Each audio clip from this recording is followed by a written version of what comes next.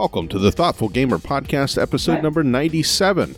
We're back, and here to count down numbers 75 through 51, the second of our 4 top 100 games of all time countdown episodes, or I guess more specifically, my top 100 games of all time. As always, I'm Mark. Here with me is Orion. I am Orion, and I do not endorse the order of this list. Lindsay. I endorse everything. And Mark. I'm just here to watch. Fun fact, if you listen to last week's episode, we're recording this at the exact same time. A peek behind the curtain. So we just introduced ourselves like an hour ago. Now we're doing it again. But yeah, it's my top 100 games of all time list. To repeat how I came up with this list, I have all the games I've played rated. I take the games that comprise the highest ratings. I throw them in by rating into the Pub Meeple ranking engine, which lets you rank things by giving you head-to-head pairings, and then I have it sorted out that way. So for instance, all the 8s got sorted out that way, all the games are rated 8.5 were sorted out that way, etc., etc. That's how we get the list. Last time we went through numbers 100 through 76. I don't think there was too much controversy. This time we've got 75 through 51. 5 of them are going to be brand new to the list. And the rest, we've got some big risers and big fallers. Yeah, we got everything on here. This one, just glancing at this section of the list, there's a lot of games that I really want to play more, that I haven't played for a very long time, and I definitely want to play again, but haven't played for a while. So maybe that'll be the theme, other than the new ones, which I have played recently. But yeah, let's start off with number 75.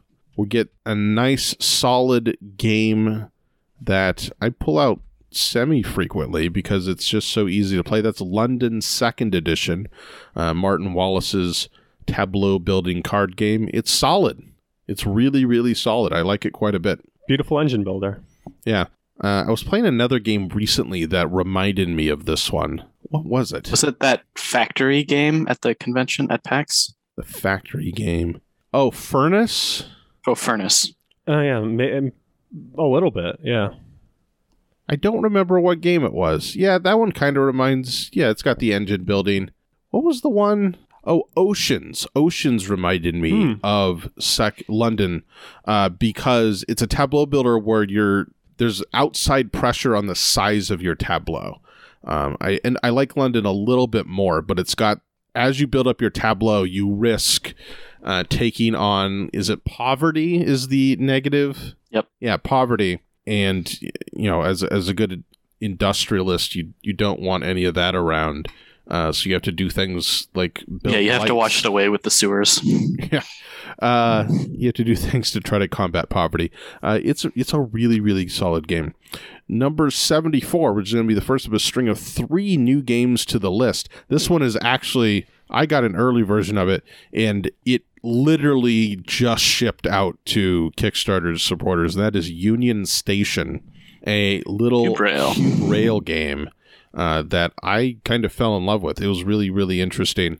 There's another podcast I listened to, and man, they hated this game, but I didn't find their criticisms to necessarily be true. As it stands right now, I think this is a really fascinating game. If you didn't get in on the Kickstarter, I think there are probably a few copies that are being sold through retail, but I think it's mostly was going to be a one-off Kickstarter release. So unfortunately, it'll be hard to find except by secondhand. But maybe if you're a high-level patron, you can win this in a giveaway from Mark. Yeah, except I want to keep my copy. Oh, well, never mind then. I don't know. Maybe if you're a Patreon in the Boston area, you can come play it with Mark. I don't know. If someone offers me, if you offer me enough money, I'll sell any of my games. $1. No. Okay. $2. It's as high as I can go. Oh man, this game was fun. It had an interesting kind of jockeying for position around the bidding, and when you go over the payout thresholds or checkpoints or whatever. But I could see it breaking down after you played a couple times. But the first time it was very interesting, and I enjoyed it a lot.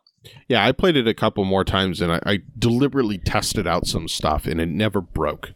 Never broke down. That's cool. So, yeah, it was interesting. Number 73, another new train game, although its relationships to trains is tenuous, is Imperial Spells and Steam from Trade Chambers and Level 99 games. I say it has a tenuous relationship to trains because it has no concept of routes. So there are situations where your route, quote unquote, can like skip spaces and teleport across the map. And the route just means things your cubes are on or adjacent to. But regardless of that, it's got a really, really cool kind of time track thing going on with your own player board, and you upgrade it and you're kind of, it's almost like a rondelle. Kind of. Yeah, sort of. You're kind of looping around over and over, hitting certain actions that you then upgrade on your own player board, which I think is the most interesting part of the game. Yeah, it's really cool. It's really kind of unique. Yeah, I was just expecting for how grandiose of a reduction, I was expecting it to be a bigger game, and just from level 99, it's just sort of, it's good. It's just a little bit you see, duller than I expected. You see that giant cube of a box that fills up like almost an entire Calyx cube shelf, and you expect something massive and epic, and no, it's a lean game. It's a lean like 60-minute game. I'm intrigued that game beats some other ones on the list, like that it beats like Viticulture or. You're just gonna bring up Viticulture for every game, aren't you? For every game, I'm just like, because I feel like it's just such a high quality game, so I guess I should start comparing to other ones on the list. But yeah, I think that is interesting because I remember enjoying Imperial, but I wouldn't say. Like personally, I liked it better than some of the other games lower down. That's the measure. Just like looking at games down below the list, that it just seems like there are other ones that even though I enjoyed Imperial, I would definitely say that other ones below this would go above it for me personally. I've only played it like twice though, so there's something to be said for that too. You do have to get over how like your expectations based on that box size and like the extravagance of the production. I don't know if there's a more modest version of it. But I think there should be, like in a normal box, a normal sized box with maybe just cubes instead of the, individualized train bits. I don't know. The game, I think the production would match the scope of the game at that point. Is this 1 out of 1 Gloomhaven boxes? I bet it's definitely taller than the Gloomhaven box. I think it's a square though. It's a cube, I think. In volume, Gloomhaven may still be bigger. Number 72, another new game to the list. In this one, really surprised me. I'd heard good things about it, but I wasn't expecting to like it this much, and that's Battle for Britannia. Sorry. Battle for Britannia is a game designed to be a MOBA board game, so kind of like League of Legends. And I think it does a spectacular job at it. Because it focuses specifically on the hero fights, doesn't really have the mobs. Is that what people call them? Mobs or minions? Yeah. Is mobs like the generalized term and minions is the league-specific term? Minions is the league-specific term. Mobs or creeps is the generic term. Gotcha. Yeah. So it kind of gets rid of those. Mobs is more from like Diablo or something. Creeps, I think, is the MOBA term. Oh. Yeah, I think you're right. I got to change my vernacular. Anyway, doesn't really deal with those, just deals with the hero on hero stuff.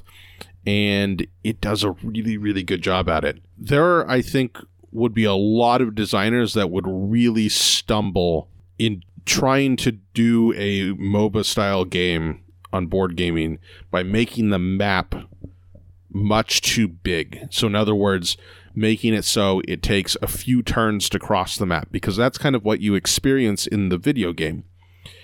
But the brilliance of this one is that like everything is within 3 movement spaces of any other point on the map. It's really, really constrained, and so every bit of movement feels important, which is where a lot of like map-based games falter. Is there's lots of boring movement turns where you just move around and do nothing else. Number 71 is, I'm just realizing, is right next to or near his other game, Trade Chambers again, with Harvest, his little tiny 30-minute version of Agricola. which works Was really this the well. one with the poop? Yeah, it has the poop. Okay. It's got poop bits. I mean, that The poop propels resource. it further up the list, I'm sure, subconsciously. Does that mean Yeah, Dungeon that's Pets like- is on here? Does Dungeon Pets actually have, like, poop figurines? I No, don't it's just- remember. Just That- brown cubes. Oh, With that see. theory, should it be number 2 on the list or automatically? Yeah. I hate it here. So, yeah, that leaves Dungeon Pets off the list. It actually this one actually has the poop emoji as a piece. So Yeah, it's got, like, a custom poop piece. It's really Yeah. funny. I'll have to upgrade my copy of Dungeon Pets, and then it'll go on your list. Dungeon Pets is actually, I think, my least favorite Vlada game. Yes. Interesting. That's one of my favorites of his. Not because I think- dislike it, because I think it's sure. his safest game. Oh, no, actually, no, my least favorite Vlada game is Tashkalar. That's fair. I yeah. played that once and did not like it.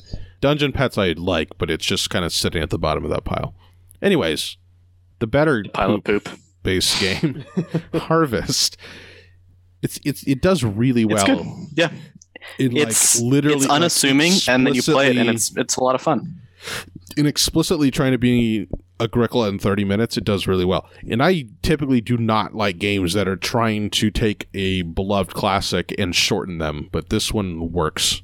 I think by making it more silly and not clinging on to the idea of Agricola that much.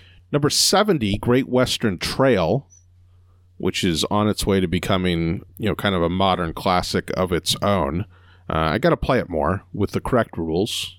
I think I've now It's a good played game. it once with the correct rules and like I've only played it once with the correct two rules, other but- times with a dramatically incorrect rule. But yeah, it definitely worked better with the correct rules. I guess I just got to play it more. This is one that's in my I've not played nearly as many games as you, but this is in my probably top 15 or 10, I would say. I really love this game. Always want to play. Yeah, we gotta pull this one out more. Mm. Does it work with 2 players? I don't think so, but I'm looking I at. don't think it would. I think you'd want at least 3 Yeah. to play. But Anyways, moving on to another modern classic. Number 69 is Power Grid. Mm-hmm. nice. And yeah, this feels like the right place for it. We have played this, I think, once during the pandemic. Yeah, we did. Oh yeah, we played it, and Lindsay went for all green power because she's works for a solar company, right? That's right. And I don't think it worked. It didn't work. It did not work. It was really close to working. I needed another turn, but it was intrinsically motivated and also logically motivated.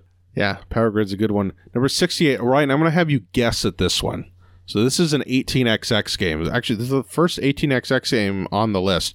This is one I played recently and absolutely loved. It's only this low on the list because I've only played it once. And so maybe it'll change. There's a little bit of skepticism when you've only played the game once. But I'm curious if you can guess. An 18XX that you like, but you've only played once. And I think it Is was. It's fairly new, too. Is this Canada? No. I'll give you a hint. It starts with 18. Okay, that narrows it down. It eliminates one game, I think. Isn't there an 18XX I mean, game there can't be that's more than 19-something? 100 options. I So have no idea. There actually no, can there are because they've more. started using letters and stuff. Yeah. I don't know which one you've only played once. A recent one? It's listed as a 2018 release. I don't know. All right, this is Is it 1868? No, 1828. Should have been 68. Have you played 28? Is this the J.C. Lawrence one? Yes. Oh yeah, I did. I played this at a convention. It was really good. I didn't think of this one because I haven't played it with you. Yeah. So it's kind of a spin-off. Well, okay, almost every 18XX game is a spin-off of 1830. This is very closely a spin-off of 1830 in that I think it's his attempt to try to fix 1830 in a sense. So where 1830, which is the second 18XX game that was ever made and kind of the one that got people in love with this series of games, 1830 is incredibly financially focused.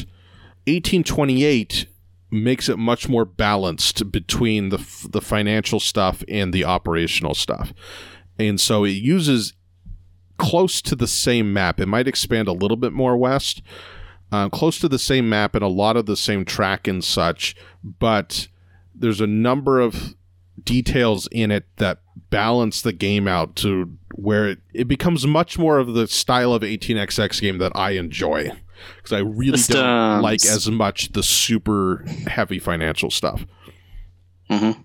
This game, you can glue two companies together to make a bigger company. Yes, but they're not merged. It is two companies glued together to be a system. Yes, and so you can get around really weird train limitation stuff by doing that. Can't you also merge if you wanted? I forget. I mean, it's effectively merging, but you kind of keep the two charters separate. Yeah. I don't think there's a separate merge. Maybe there is. The other thing, it changes up the train list or train schedule, it's a lot more interesting than other 18xx games because it's got a couple of quirky trains at the end. Yeah, like the double really one that runs for a short time and dies or whatever. It's got one that runs a short distance but doubles everything, and then it's got another one that just runs a long distance. It's got a lot of fun touches. I remember really liking this one. Yeah, this is one, if I played it more, could become my favorite. I think it's got that potential, but not yet, because again, I've only played it once. It's good stuff. Number 67 is currently my number one game so far of 2021, but I am in the process of playing a lot of 2021 games to get a definitive list. But currently this one's number one, and that's Magnate the First City by James Naylor, who was on the podcast a few months ago. And this is his attempt to make kind of Monopoly, but for gamers. And man, he did a really good job at it. It's super, super fun. Kind of reminds me of Power Grid. Got a lot of Power Grid stuff in it in terms of turn order being important. It's got an auction for turn order. It's got... Is this the one with the market crash? Yeah, it's a real estate game. You're trying to develop lucrative real estate properties by buying good property, building good buildings on it. But at a certain point, the entire market crashes based on people flooding it, and you have to pull out and liquidate before that happens, which makes for a very, very fun end game. But I think throughout has really fascinating decisions. I actually got my full copy of it and I think I posted a video of an unboxing. Or maybe that's the one that I recorded and failed at recording because my exposure was wrong. I don't remember. Jeez. Check the YouTube channel. There might be an unboxing. There may not be because I overexposed it. Anyways, the full package is really cool. And I greatly enjoyed this game. Next, number 66, Brass Birmingham. I will say it won't be the last Brass game on the list, so... Oh, foreshadowing. Foreshadowing. I consider it Brass the If you've watched any of the lists for the last 4 years, you should not be surprised. Yeah, I'm no longer going for like the element of surprise on these, because it'll be naturally surprising if no one has seen any or listened to any of these before. But if people have, they're not going to be surprised no matter what I do. Yeah. So yeah, Brass Birmingham. Yeah, excellent game. It's an excellent game because it's Brass, but it's not. I don't like it as much as the other Brass. Lancashire. Yeah. The barrels. Too many barrels. It wasn't the barrels I disliked. It was the building. No, it's the fact that two of the building chains are bad. They're weird. Yeah. Maybe I just don't get them. Maybe they are. The boxes one is just underwhelming. It's underpowered. Yeah. And then the other one that alternates between a crappy one and all of the victory points is just weird to play with. Yeah, it is. 65 is Tiny Towns. We just played this. Yeah, we did. And I played it a few other times. This is one that has been played during the pandemic. And has it risen? No, actually it fell. So my theory about games I've played during the pandemic rising on the list is not necessarily true, but will become true soon. The biggest risers near the top are definitely games I've been playing during the pandemic. This is a great gift game. It is. Another game with broad appeal, for sure. I recommended this to my parents or my sister or something like that. So, yeah. Yeah, good stuff. Number 64, Pandemic Legacy Season 1. Again, this is a game that, I'm not going to play again, so it's got to live in my memories. It's actually risen quite a bit. It was 87 last time, which, again, not really a big difference. But, it debuted at number 20, and that was, I think, right after we played it. And then 31, then down to 87, and now it's 64. So I think it'll hover around this point, because I do remember it quite fondly. This one has a special place in my heart because I played about 3 to 4 games, and then the actual pandemic happened. So I caused the pandemic from playing this game. But yeah, so I had to stop playing Pandemic because of an actual pandemic. And this came out in this didn't come out in 2020. So just very strange coincidence. You've been playing season 2, and playing it during a pandemic's a little bit on the nose. Oh, look, everything's a disaster, and people are dying, and people are intentionally spreading a virus. People wouldn't intentionally spread a virus, right? Yeah. I remember once I was talking to someone about board games, and it was that conversation where they're like, "Oh, what do you do?" And I'm like, "Oh, I review board games." And they're like, "Oh, that's interesting, like Monopoly." I'm like, "Well, there's actually a bunch of really cool games that are much better than Monopoly," and getting into that conversation. But I was just throwing out, like maybe you've heard of some of what we call these like modern games or Euro games like Catan, Ticket to Ride, Pandemic, and then this was like early COVID, like when it was still like fresh, and I just threw it out there because that's those are like the common games you'll see at Target or Walmart or whatever, and they're like, there's a game called Pandemic, and I was like, oh. Yeah, no, it came out a long time. It came out like 10 years ago. It just happened to be, you're trying to cure the pandemic in it. At what point, what point after a pandemic are you allowed to create a game about it? They thought it was like some exploitive thing. About COVID, yeah. Jeez, that'd be bad. So COVID, the board game, is going to come out in like 100 years or so, you think? People have gotten over by then? I'm sure there's already a game about COVID, and there will be more. Oh, I saw a number of attempts, like in April of 2020, that people are trying to push their Exploding Kittens rip-off COVID game on Kickstarter. That, and then like all the TV shows that are just all about living with COVID. It's like, you know what? I want to watch TV to not think about the pandemic. Thank you. That's true. All the TV shows where the writer's room had to make a decision, like they're supposedly set in contemporary times, and they're like, well, do we have COVID be a thing in our show, or do we just ignore it? Yeah, that's weird. Number 63 is Downforce, staying about the same spot it was before. Still a great game, as long as you don't play online. I don't know if I've mentioned that. I've mentioned this on the podcast before, but here's the thing about Downforce. So if you haven't played it, it's a racing game, but the big thing is that you're placing secret bets on who you think is going to win the race as you are playing. If everyone bets on the leading car, all you're doing is giving whoever owns that car the win. So if you do that, you're playing for second place. And everyone online, when I played online, when I got on Board Game Arena, kept doing this. And I'm like, people, you're playing the game incorrectly. That is not good strategy. You're just king-making the winner, and it drives me nuts. I don't play online anymore. Don't just automatically bid on whoever's winning the race at that point in time, because you're just making them win the game. Unless it's you, then yeah, sure, bet on your own car. Anyways, there's my Downforce rant. Number 62 is Mysterium, which I haven't played this one either since the pandemic, because this one, you want a good number. I love this one so much. But yeah, we should play more, though. I really like this one a lot. Yeah, we should pull it out next time. We have 4 people. Good memories from that one. Another one I haven't played in a while, El Grande. Here's another pre-2000 game. Classic area control game. Actually went up a good number of spots on my list from last year. Went up 14 spots. I'm not going to read too much into that, but it's a game that I definitely want to play again, for sure. Like I said, that's kind of the worst area control game. No, I'm just kidding. It was fine. I thought Mark overrated it. Mark hyped it up as this incredible, fantastic trend-setting game that defined the genre and was the best example of it. And it's fine. It's good. It's not the greatest area control game of all time.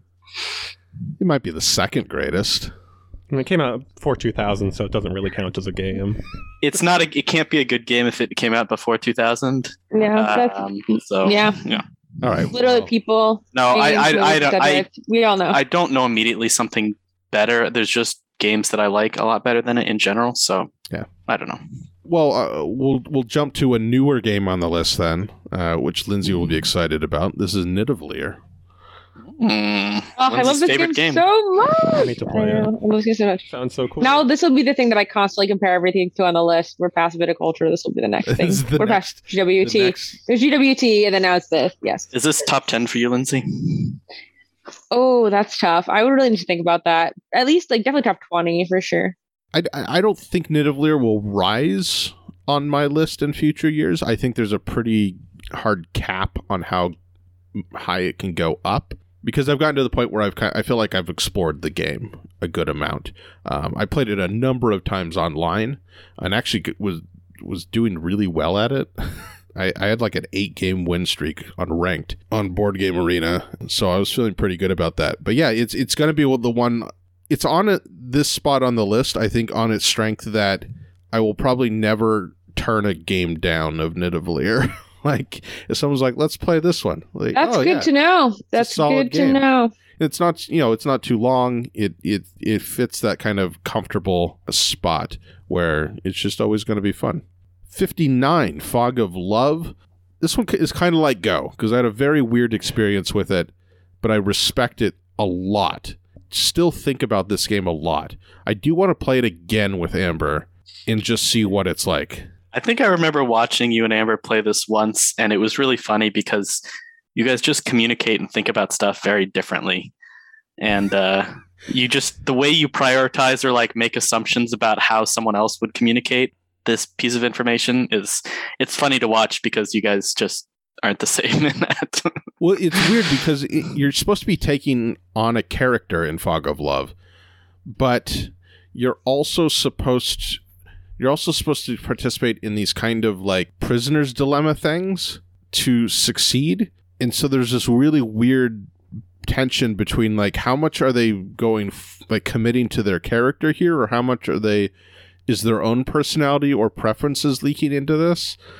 It's really weird. But I think about it a lot because it is a game that has independent win conditions. And I really, really, really want to explore that when I start designing my own games, because I think it's brilliant, and I think people don't do it enough.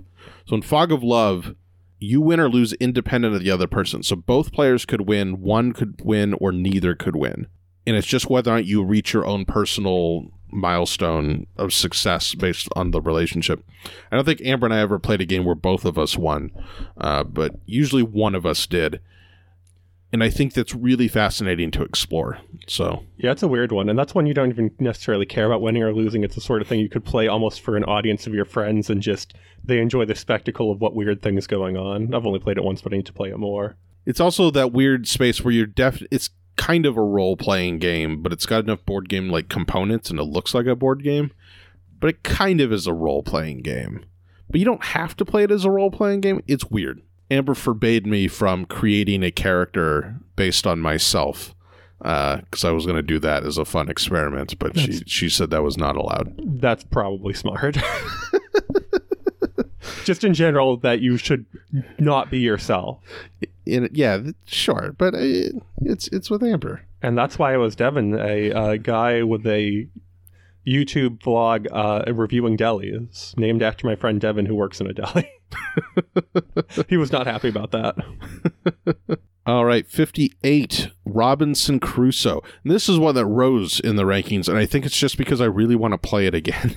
Have you played this since the original couple of times we played? I don't think so. So we played it at a convention. We played at one of the PAXs, and then Matt bought it, and we played it a couple of times soon after. And I don't think I've played it since. But we really enjoyed this game as a really hard co-op game with a lot of interesting scenarios, but we never really got too far into it. Yeah. So I think this one went up 25 spots because every time I compared it, I'm like, I have really good memories of that, and I really want to play it again. So I kept ranking it over other stuff. 57, however, is a game we have played a lot during the pandemic because it's our go-to. Oh, we have 10 minutes to kill, or our brains hurt too much to play anything else. Let's pull up Catch the Moon, which I'm pretty sure is the only and highest Force Science has dexterity in it. Yeah. But I think this is the highest dexterity game. It's got to be. Yeah, for sure. Most likely. Yeah. My favorite dexterity game at the moment. It's a balancing game, right? So it's got that great tension in watching someone attempt to balance, or in this case, like hook ladders into each other. And it's like the Jenga suspension. Yeah, it's the Jenga thing, except it's just it's a more elegant but it's better, implementation of it, because you don't have to build the whole thing, and the penalty for failure is less in terms of effort of continuing the game, but not in terms of the amount of shame you feel. Lindsay, do you prefer going for the highest possible ladder or like connecting two on the side?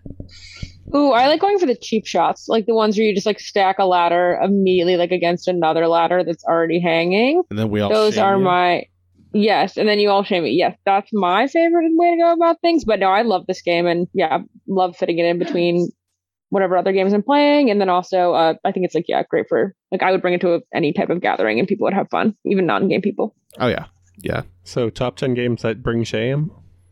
Top 10 games that bring shame. Yeah, it's got to be on there.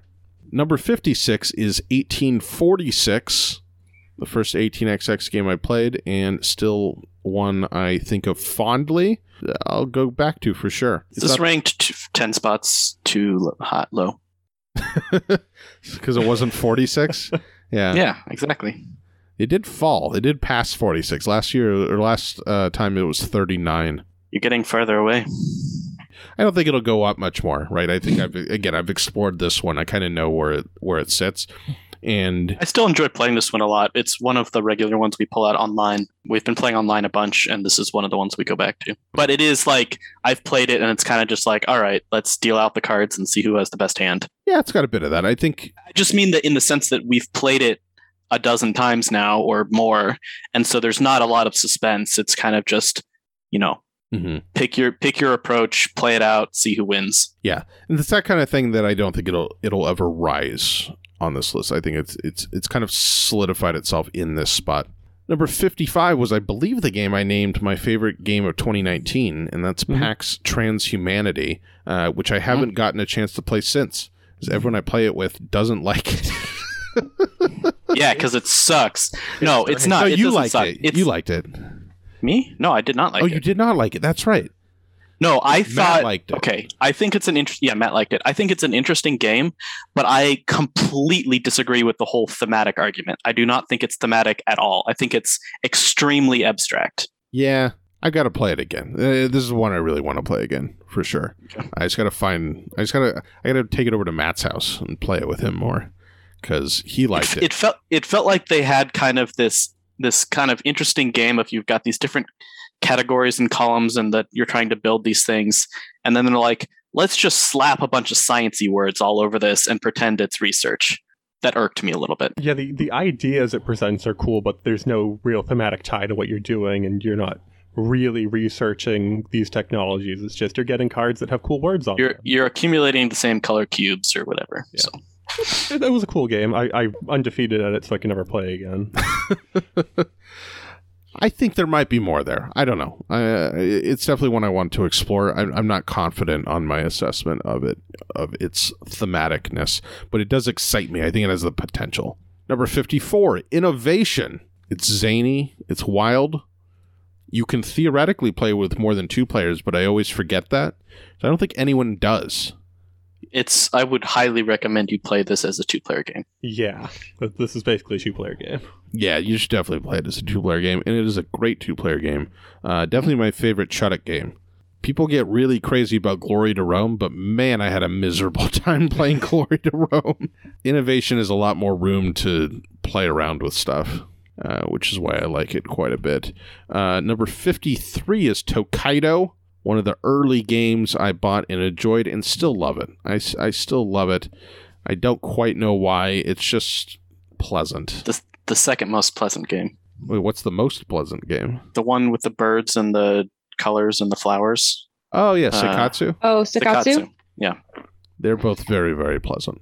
Next is the game that went up the most. High riser.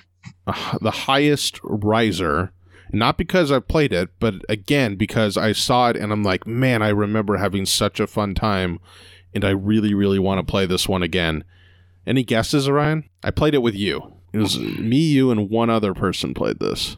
One other person has a high-rising game that we haven't played in a while or in a long time that you really enjoyed but want to go back to. I don't know. Three Kingdoms Redux. Oh, yeah. Yeah. 3-player specific game.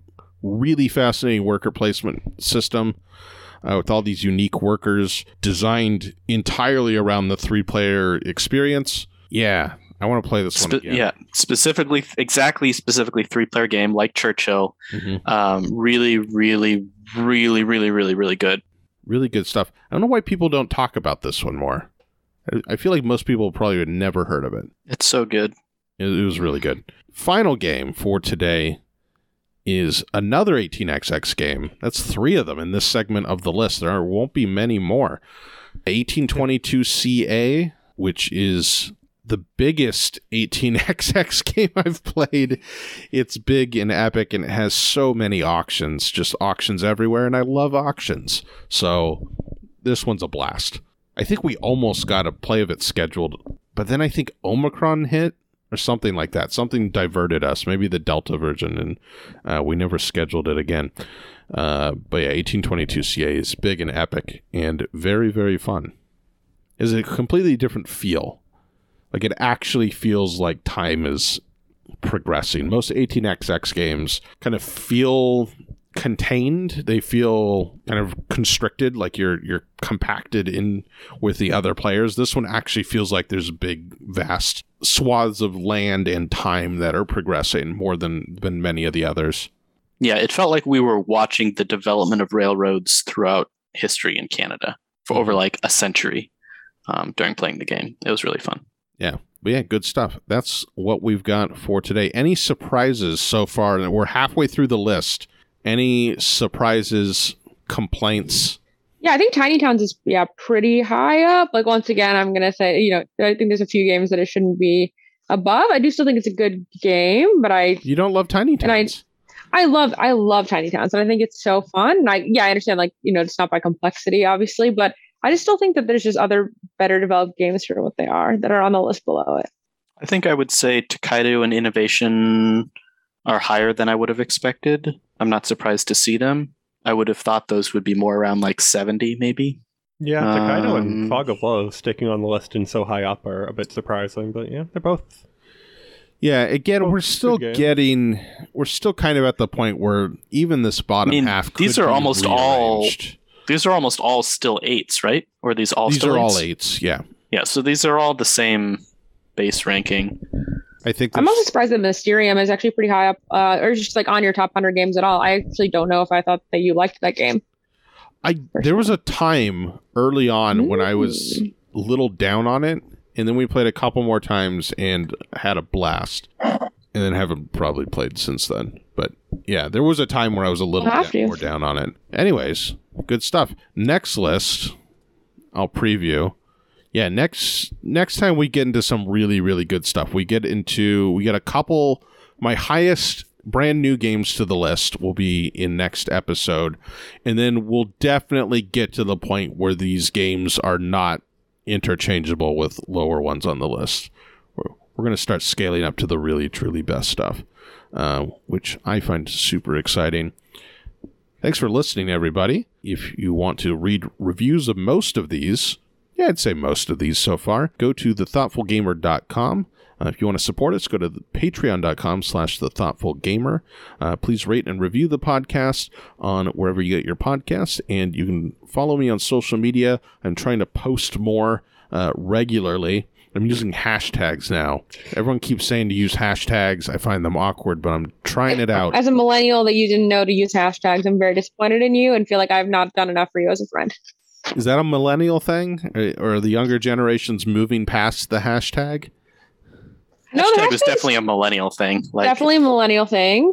We're the people who called them hashtags instead of pound signs. I actually just listened to a podcast about that. About the creation of the hashtag. Yeah. Do Zoomers even use hashtags? Is that still a thing? Or is it only on like Twitter?